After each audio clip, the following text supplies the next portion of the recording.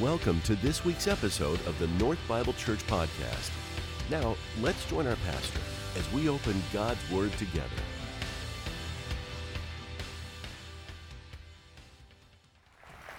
Wow, thank you.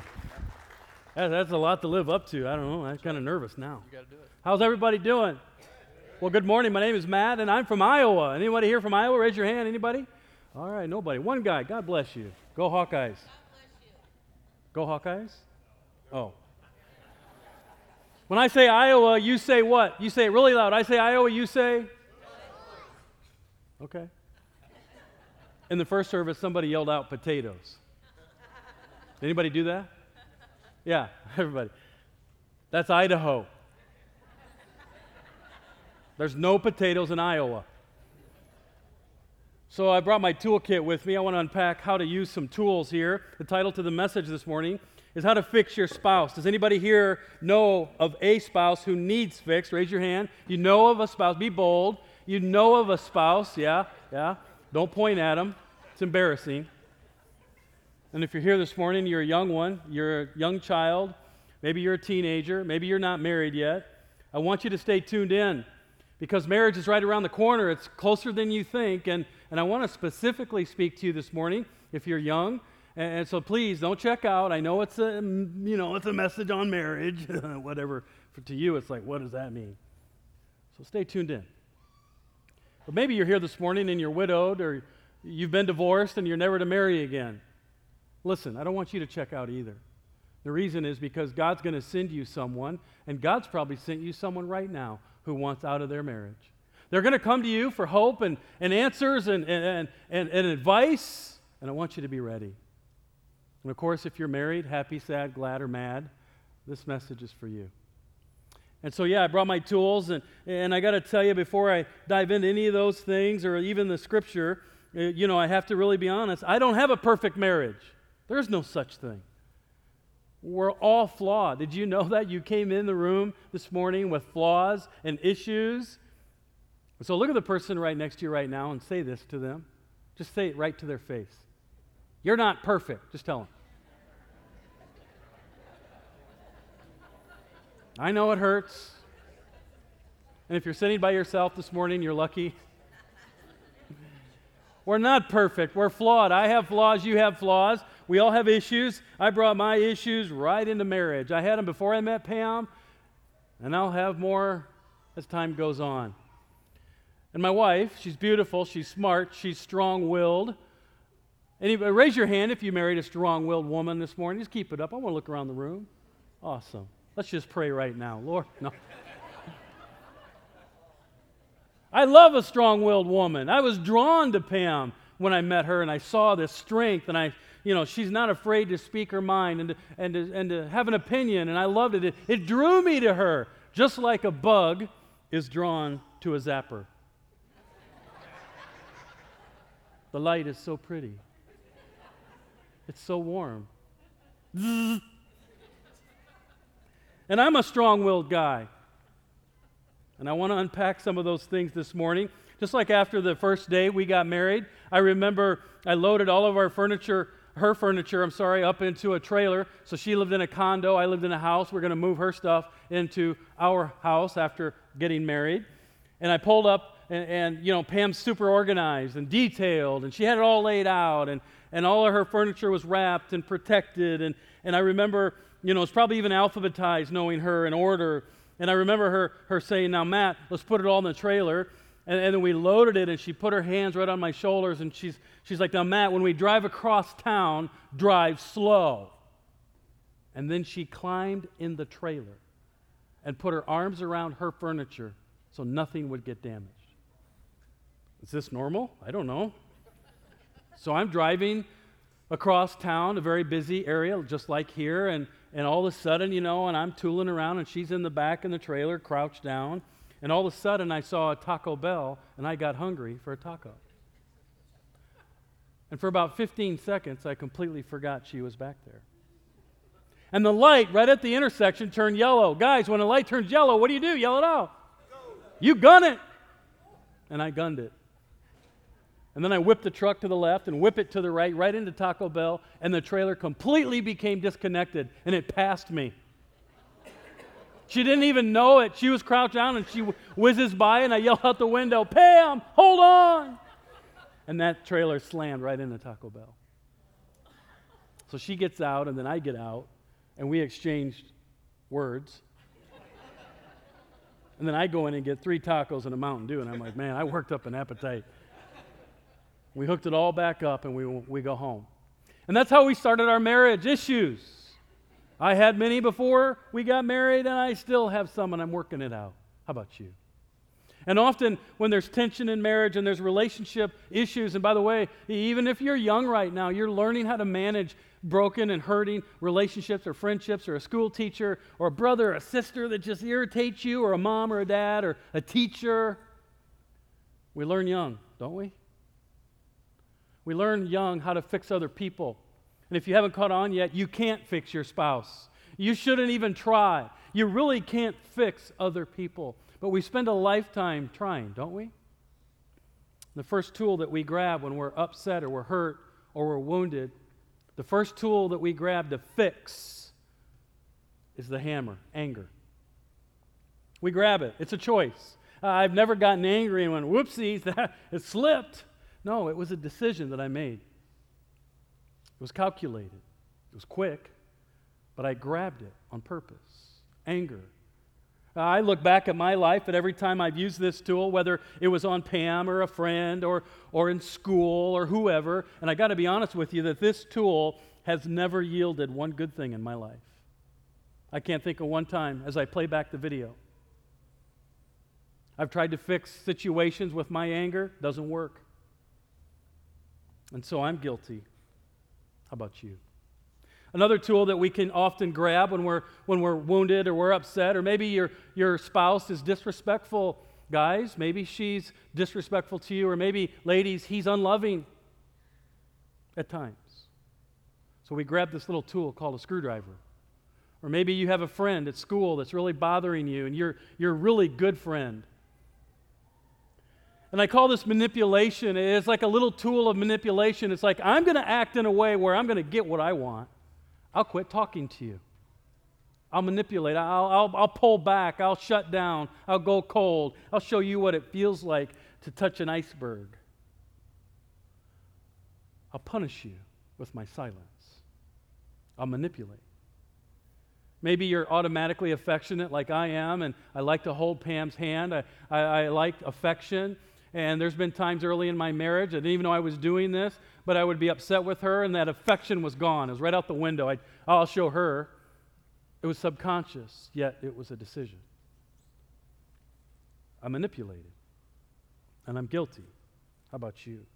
Another little tool that we often use, I don't have very many more, is a little handsaw. You can't quite see it from where you're sitting, but it's got little fine teeth here. And I call this just simply words of criticism, or words of hurtful words of contempt. Finish this quote for me. Sticks and stones will break my bones, but words will never. That's a lie. Bruises go away. Your bones heal. But often we use words that hurt someone for a lifetime. Words matter, the Bible says. Words have a power. Words can build. Words can heal. Words can also destroy. The Bible says that man can't tame the tongue. We can't stop ourselves from using words that are hurtful. Why is it that we use the worst words? We reserve the worst words possible for those that we love the most. We would never speak to a stranger often to like what we say to someone that we love. Words. I could interview every single one of you right now.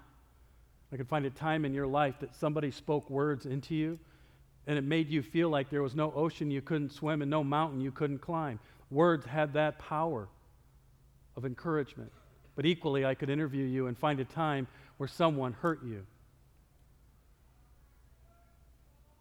There have been times in my marriage I was upset with Pam, and the words rolled off my tongue so quickly, and I had no time delay between my frustration and my mouth. And the words just came out too quick. And I knew they would sting, and I knew they would hurt, and they hit their target. I'll fix her, I'll fix him. I'll let him have it. And then the damage is done. And I'm guilty. How about you? I only have two more. This is kind of like a guide tool, I think. Ladies, you can struggle with this too. But I don't like what I hear. I don't like what Pam has to say. It could be the truth, and maybe I don't want the truth. Maybe I'm not ready for it. And so I use this tool to fix her, to fix the situation. Earplugs. I tune her out. I'm like, okay, whatever. I'll just put in the earplugs. And lastly, have you ever thought about all the ways you could fix somebody with duct tape? I look at duct tape a couple different ways. I kind of look at it like fighting for power and for control. The Bible says early on with Adam and Eve, when they fell to sin, that one of the curses upon them is that Eve would fight for, it says the word fight for, she would wrestle for Adam's position. And some scholars think that that's where it began, with a woman and the man's role being tension. There's tension between the husband and the wife, the role that we fill. It all started with the fall of man. And sometimes I want to use duct tape to silence my wife. I'm like, I'll fix you. Come on. Come here, Pam. Get a little closer. Come on. I want to. And the truth is I need duct tape, but not for her.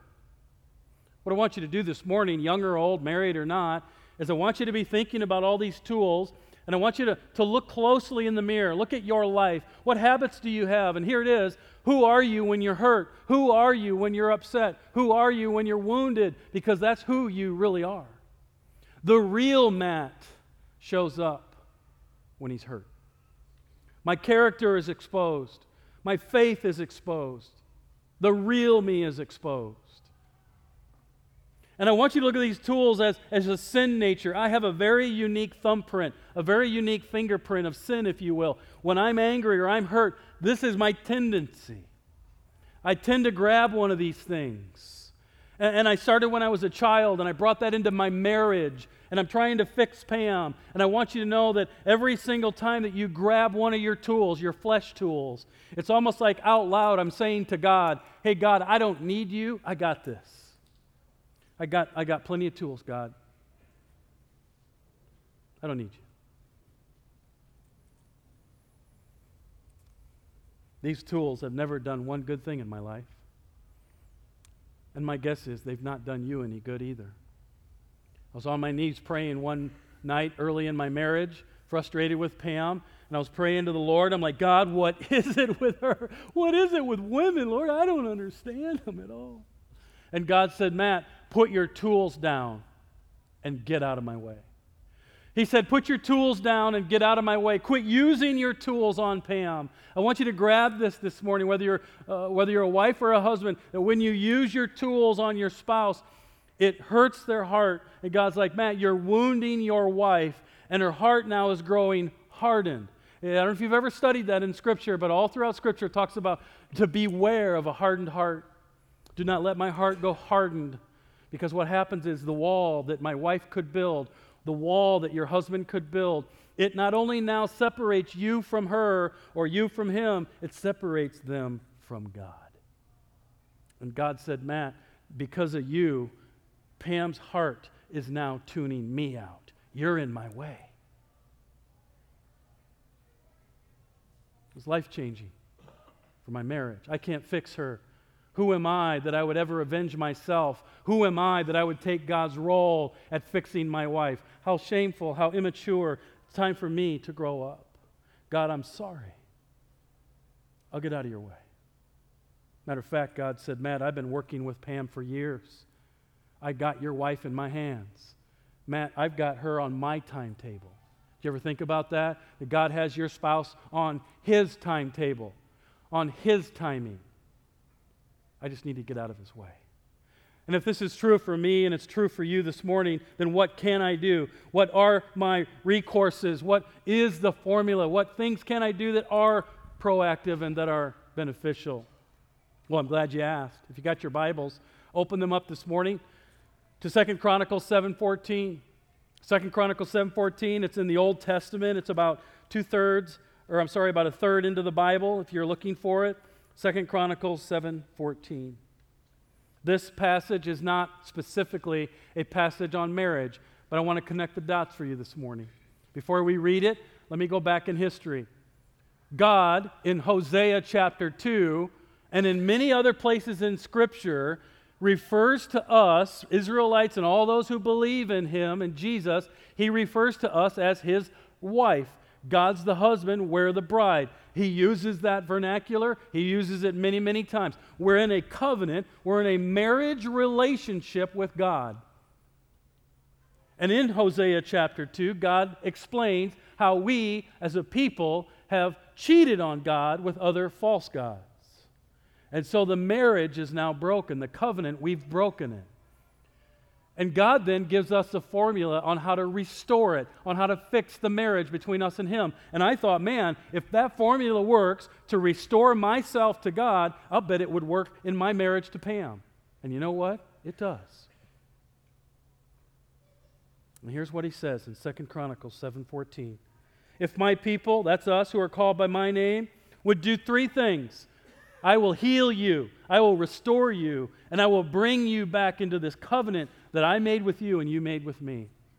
He said, if you would humble yourself and pray and seek my face and turn from your own, look at me for a second, just for a second.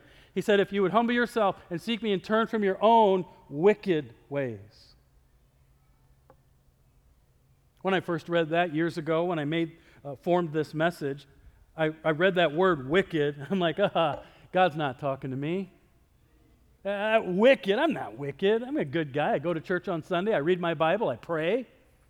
I'm a Christian. He's talking about wicked people. That's not me. That scripture's not for me. And then the Lord kind of whispered in my ear. He's like, Matt, every time you use this, it's wicked. Hey, Matt, every time you go cold on Pam or you pull away or you use any of your tools, it's wicked. And I was like, wow, He's talking to me. I want to bring you to the next word. I think it's powerful. He says, turn from your own wicked ways, then. Then is a magnificent word. You'll often find in Scripture the word then and if are nearby each other.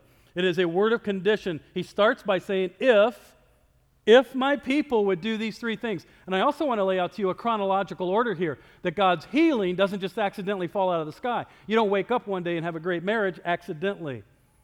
God says, if you would start here, humble yourself, then seek me, then when we can turn from your ways, and then He goes, then I will hear from heaven, forgive you, and there's this beautiful word that if we were all being honest this morning, we all need desperately. I would heal your land. I would heal your heart.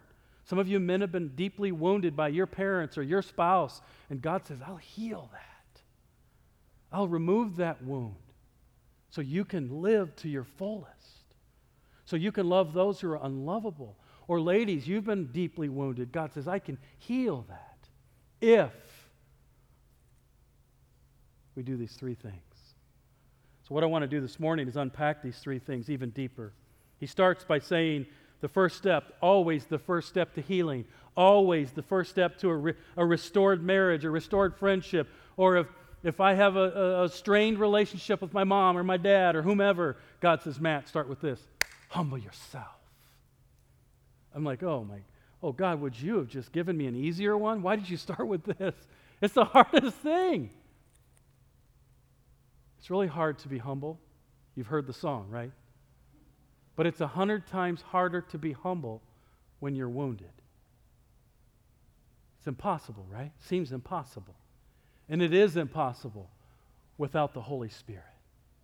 But God says, hey, just get down on your knees, Matt. Start with you. Start looking in the mirror. Get on your knees. What could you have done different? Where has your attitude been affected? And I've seen this once, I've seen it 1,000 times, where somebody gets wounded by someone else, whether it's a mom or a dad or a parent or someone wounded me, somebody hurt me, and I've spoken to hundreds of people who've been abused, and it's horrible, and I'm sorry for all of that. But here's what often happens. If we don't take it to Jesus, then we become an issue, and we start to wound other people. God says, humble yourself. I get that you've been wounded, but be humble.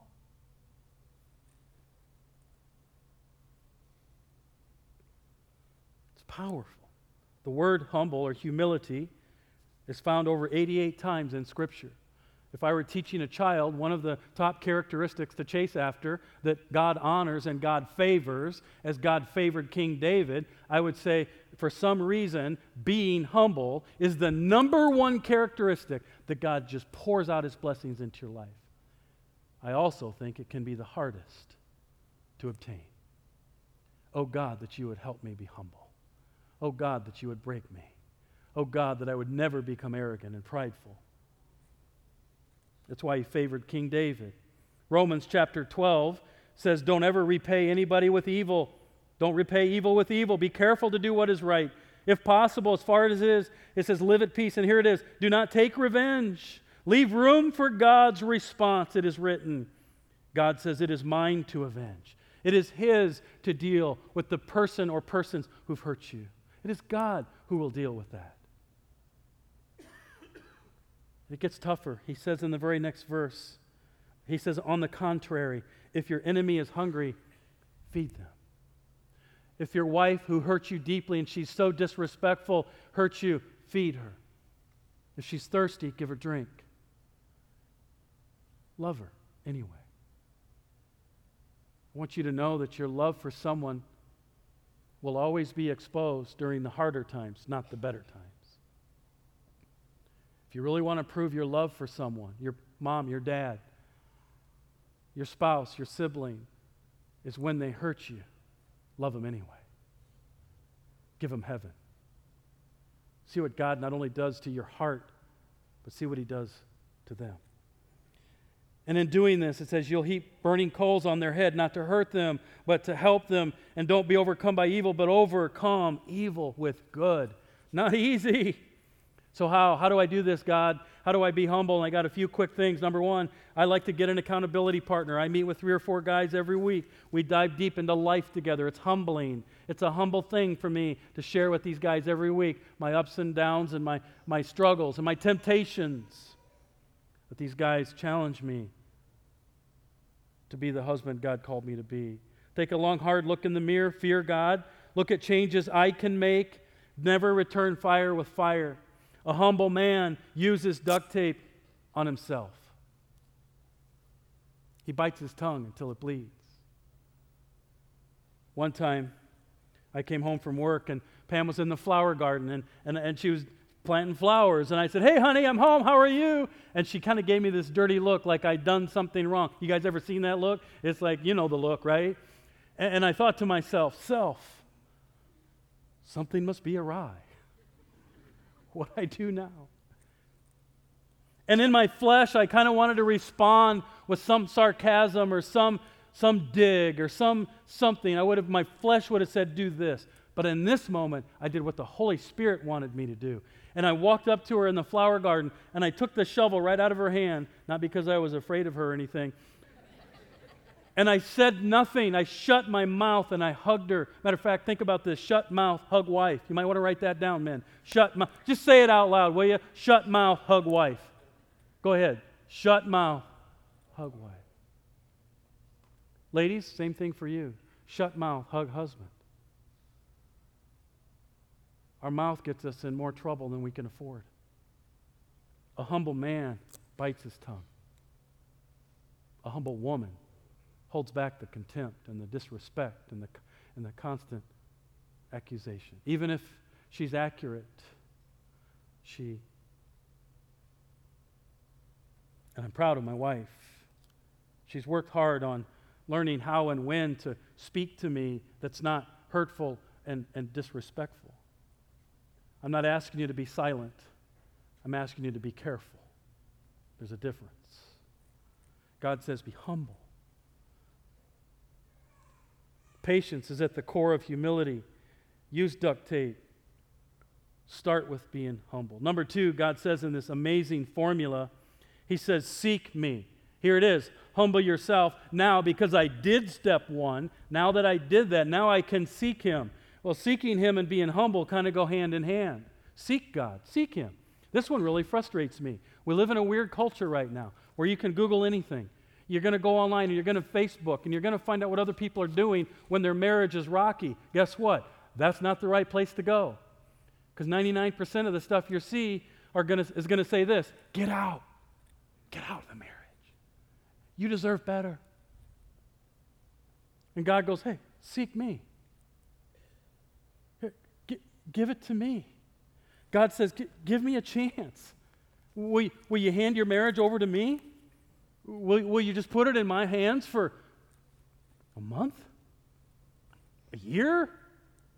Would you give me your marriage for 5 years? Can you hang on? Can you let me show you my power, God says? And so many couples that I've met with from coast to coast are like, no, I just want out. I just want out. And I'll say, have you sought the Word? Have you sought what God says in the Bible about marriage and divorce and covenant and forgiveness and loving those who hurt you and loving those who hate you? No, I just want out. And God's heart is broken. And he says, seek me. Seek me. I've had marriage issues. I've hurt my wife. We got into a big fight one night. I went for a drive. I came home, and I go downstairs, and I noticed the Bible was laid open on the countertop upstairs. She'd been reading the Bible. That's pretty awesome. She turned to the Lord. I went downstairs, and she was watching a movie. She was sitting there, not looking at me. I sit down on the couch. I noticed the name of the movie was Anger Management. And I look at her, and a little grin just creeped in on her face. I said, was that for me or for you? And she goes, I think it was for both of us. Seek God. Seek him in prayer. Seek him in fasting. Seek him by seeking others who love God. We've trained a lot of mentors this weekend in this church who are gifted and called, and they're passionate to walk with you all alone. And they're trained to meet with you all alone. It's confidential. And when you turn to somebody who loves God, and this is their moral compass, right? Turn to someone who this is their moral compass. When you turn to them, you are turning to God. You're seeking them. You are seeking God, because God is going to speak through them. I beg of you. I plead with you. So much is at stake in your life, your children's lives, and your children's lives. God says, just seek me. Then he goes into this third piece of his formula. Now that I've humbled myself and I've sought him and his Spirit has spoken, now, because of that, I can do step 3. I can't do these out of order. I can't turn from my flesh and turn from my ways without humbling myself and seeking him. But now, because I did those things, supernaturally, I'm now able to walk away from my flesh. My flesh is saying, get out of this marriage, but my spirit is saying, you hang in there and you love her anyway. Can you do that this morning? Can you take the name and the face of the person that hurt you, whether it's a parent, whether it's a friend, or whomever, and can you hand it over to Jesus and say, you know what? I'm going to forgive him so that I can live in the land of freedom. I'm no longer going to live in a prison cell that I created for myself called unforgiveness.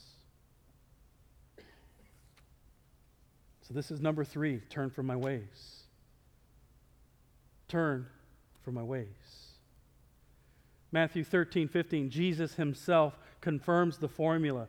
He said, for these reasons, people's hearts have become calloused. They can't hear with their ears. They've closed their eyes. They can't see or hear. Otherwise, they would see and they would hear and they would understand and their heart would open.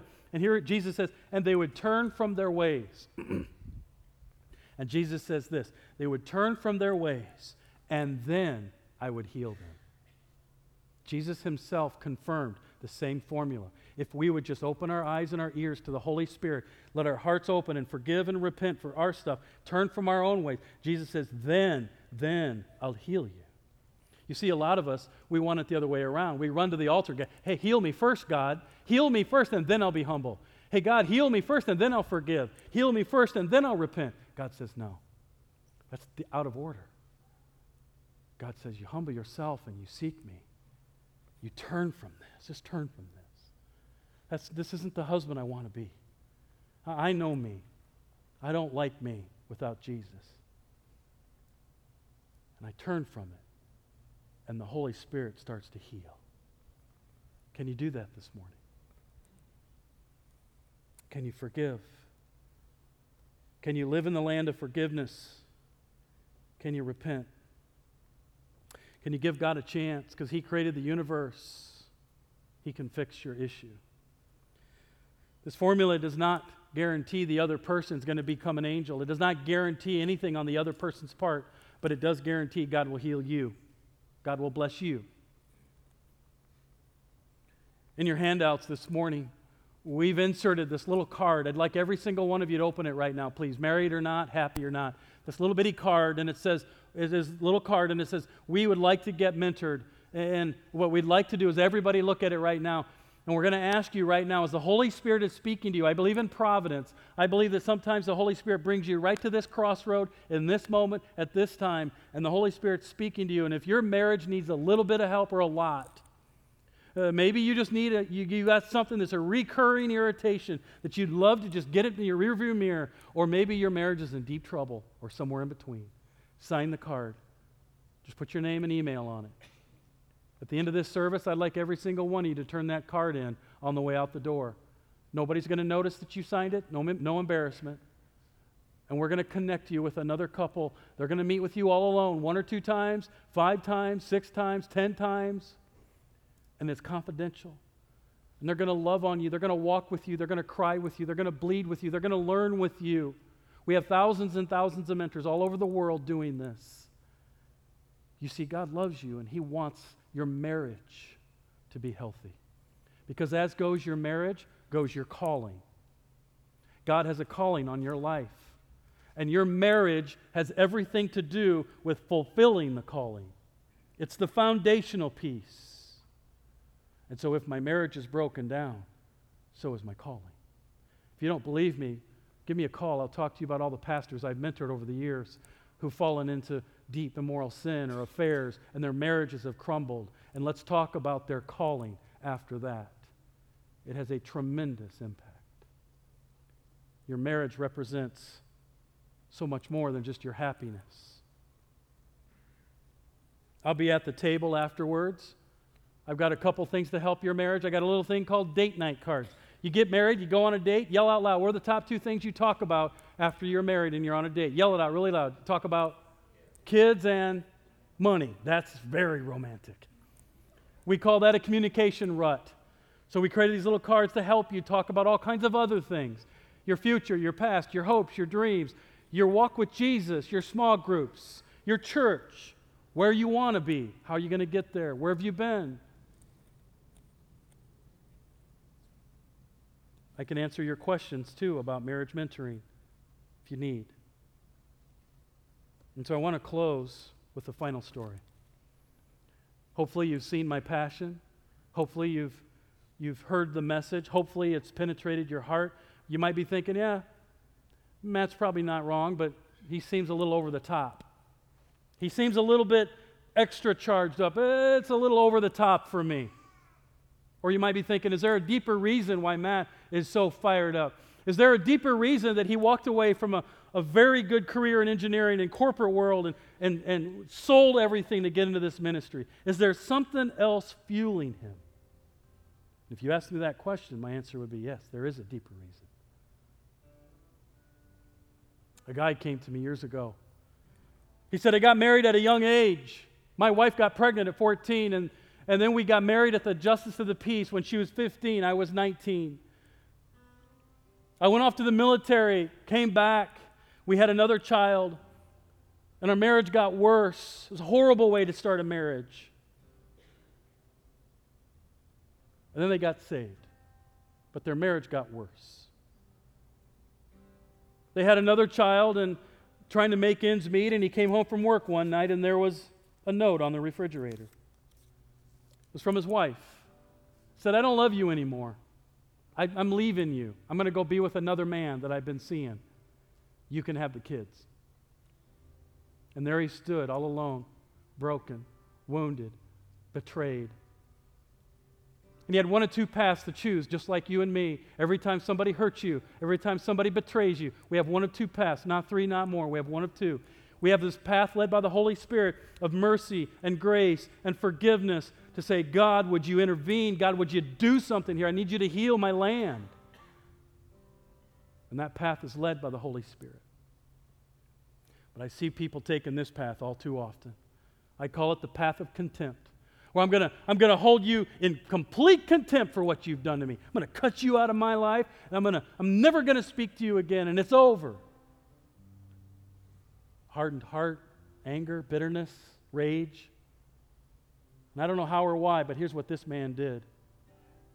He got out his Bible, and he got down on his knees, and he said a prayer for her.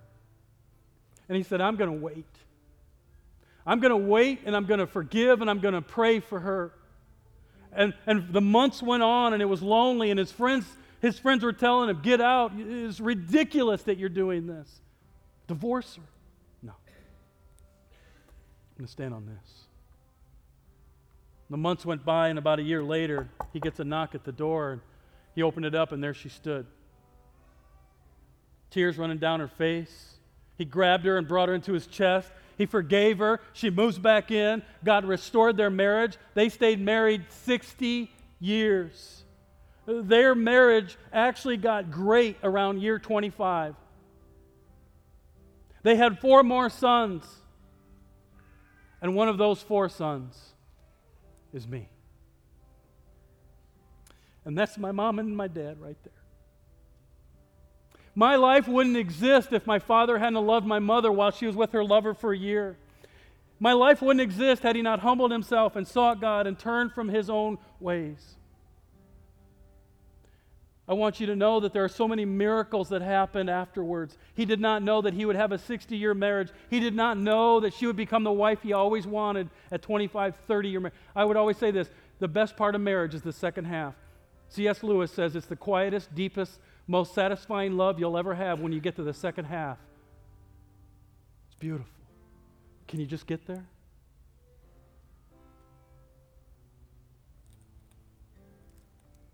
I used to call my dad after every trip. Hey, Dad, I was in California, New York. Dad, I was in Texas. Dad, I was in Phoenix. Hey, Dad, we got now like 14,000 people that are chasing after Jesus, chasing after marriage, Dad. They're trained. They're gifted, Dad. We got an army. And hey, Dad, it's because of you. It's because you loved my mom before I was born. You see, your marriage isn't just about you.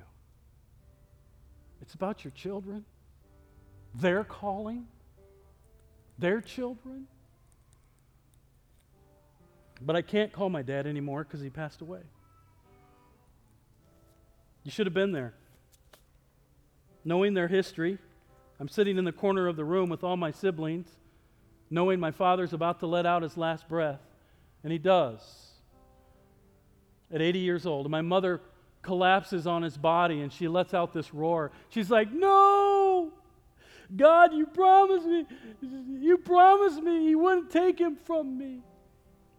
And I sat in the corner in awe that God could take them from no hope all the way to this beautiful moment where my mother couldn't even fathom one day without her husband. That is the power of our God. Let's pray. Father, this morning, there might be some couples here that need you. They need your healing, Lord. Would you give them the courage to sign a little piece of paper to get them connected to a couple so they can humble themselves and seek you and turn from the path that they're on for your glory, for their calling, and for their children's legacy, Lord. Would you bless this church? Would you bless the mentors, Lord? Would you let this be the greatest lighthouse in this community? Would you draw people unto you? We thank you. We give you all the glory. In your holy name, we pray. Amen. thank you for joining us for this week's message. North Bible Church is located in Scottsdale, Arizona, and exists to equip all generations to love God, love one another, and love the world. For more information about North, please visit our website at northbiblechurch.com.